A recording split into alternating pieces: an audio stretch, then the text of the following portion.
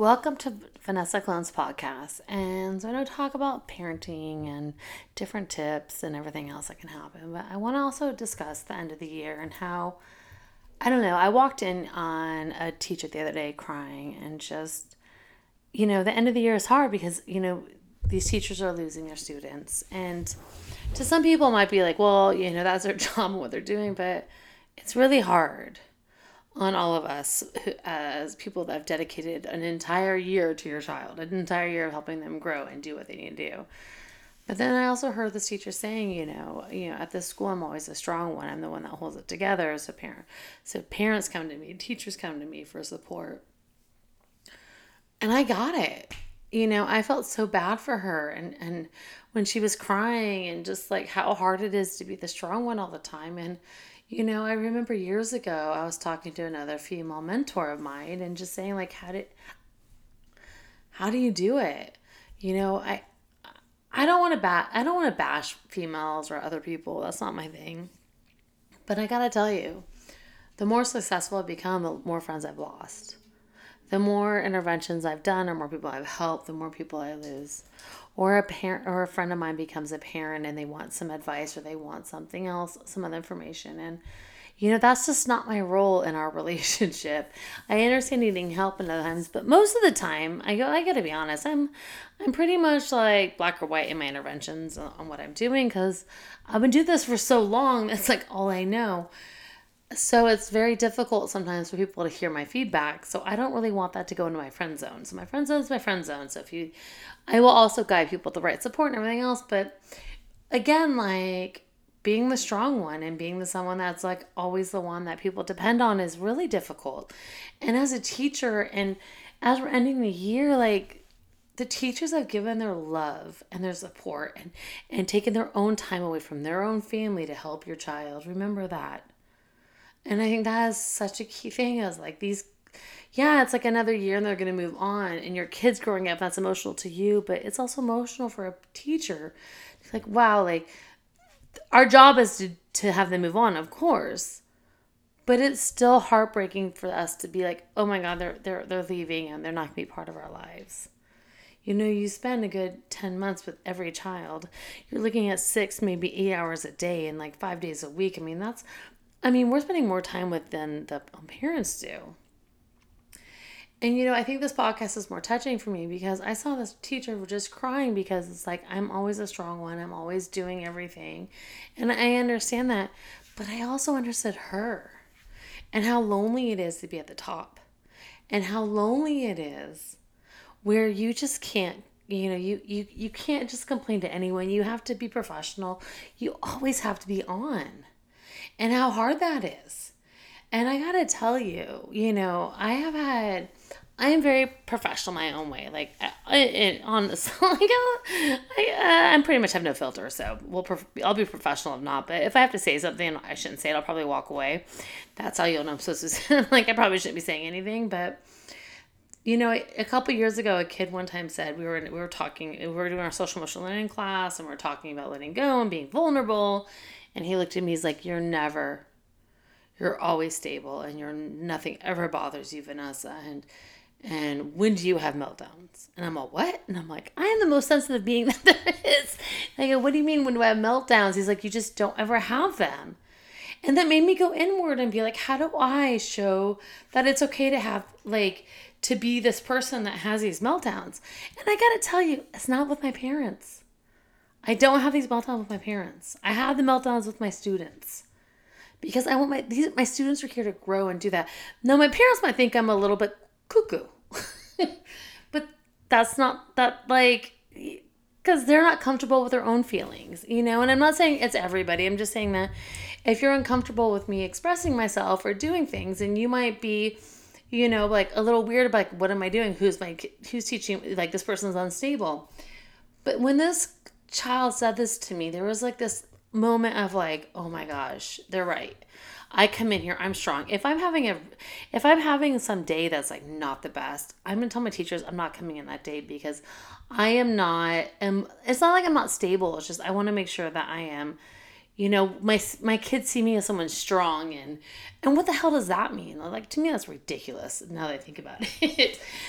So, in November, I had a loss. My brother overdosed. And, there was a kid in my school that we just got back from the district. I mean, there's a bunch of stuff going on. I don't even know. But he's been with me for years. And he's just struggling between his identity of like where he belongs and what's going on. The district, there were some issues there. And then I don't know. I got him back. That's all I got to say. And he was in a mood. And I walk in, which normally I would be like, I'm not coming in if I'm in this kind of mood. Because I just was like not there. Like if my kids can look me in the eyes and see that something's not right, then to me, I shouldn't be at school. But at the end of the day, it's really like, okay, this is what I'm going through. Express on some level of development that's definitely appropriate for them to understand this. And so I went in and he was just like over the top and was like, he was just going for it. To the point where it's like, yeah, sometimes very rare that I have to do a hold when somebody is endangering themselves or others. And like as I started to get into this hold with him, I just started crying. There's a moment of just tears just rolling down my cheek. And he's just like screaming pretty much like whatever you want to say. And I just said, look at me. And he turned around and his mouth dropped.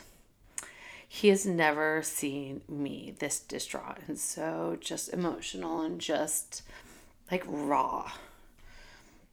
I said, I just lost my brother. And he turned around and this fit of rage that he was in to go into a restraint, right? He turned and he just held me. Now think about it. Here's a kid that is 9 years old that, is so angry at the world for feeling abandoned, feeling like his teachers don't trust him, or like all of like the system just sucks, which by the way, it does sometimes suck. But just this whole thing, and but I understand I had a relationship with him prior. So he's been with me 3 years and then he left which was a disaster. And that's why I came back. But in the middle of this, I'm just like tears just coming down. And I said, this is not what I want to do. This is not what I want. I don't want to hold a child to like regulate them that's just not what I want to do. I want to like be there and I want to support, but I don't want to hold. And he just turned around and I'll never forget this. He just held me. I'm getting emotional now, but he just held me and like,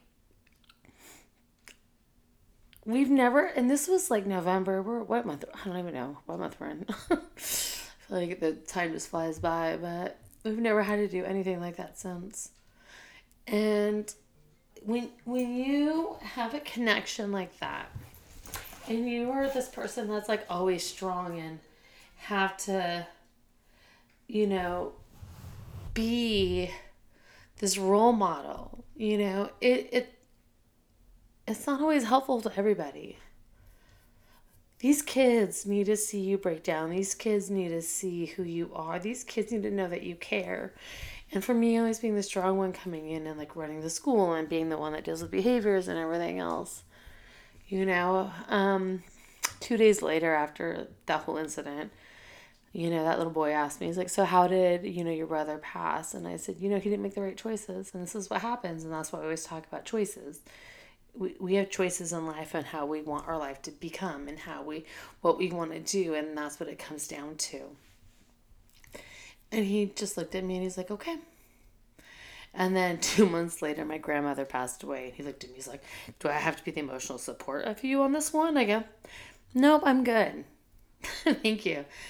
But to me, it was like, we're now human. Like, I'm a human being to this person. I am a person that's going to break down and the person that needs it. And we all need it. And when I saw this teacher cry, and she's like, I'm always the strong one. Like, I got it. It sucks. Sometimes it sucks and lonely to be at the top. It sucks and lonely to be the one that has to train people and to be the one that's professional, and be the one that's like the first contact in your school or the first person to do it. Because at the end of the day, we're all human. It doesn't matter like how successful you are and what you do and what you bring. I don't care if you're a freaking, athlete or whatnot. Like, the higher up, the more lonely it becomes. We all put on pants the right way. We do. We all do.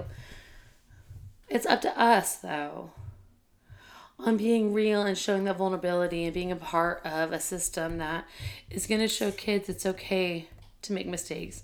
It's okay to be vulnerable. It's okay to have a bad day. If one more parent calls me and be like, oh, my kid was in a bad day and it was horrific, I'm all, what was the last time you were in a bad day? You know, we put so much pressure on kids. Just relax.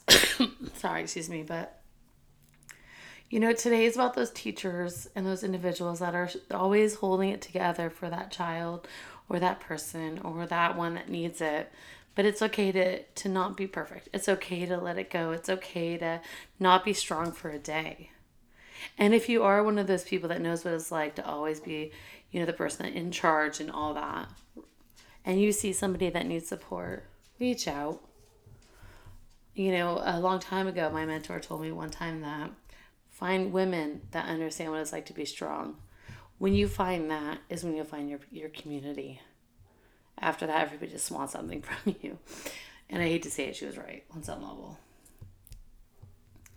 Listen, I hope this reaches, you know, somebody that needs support or help, but know that you're not alone and that being on top, yeah, it does suck at times. And, you know, there's a lot of benefits, but other times, but always being able to be the one to hold it together, it's not always the healthiest. And to be able to show signs of being vulnerable and being open and accepting love and care. And, you know, with my knee that I dislocated my knee recently, it's been, you know, a challenge, and but also at the same time, like I'm seeing a lot of support in the community, and I wouldn't want it any other way.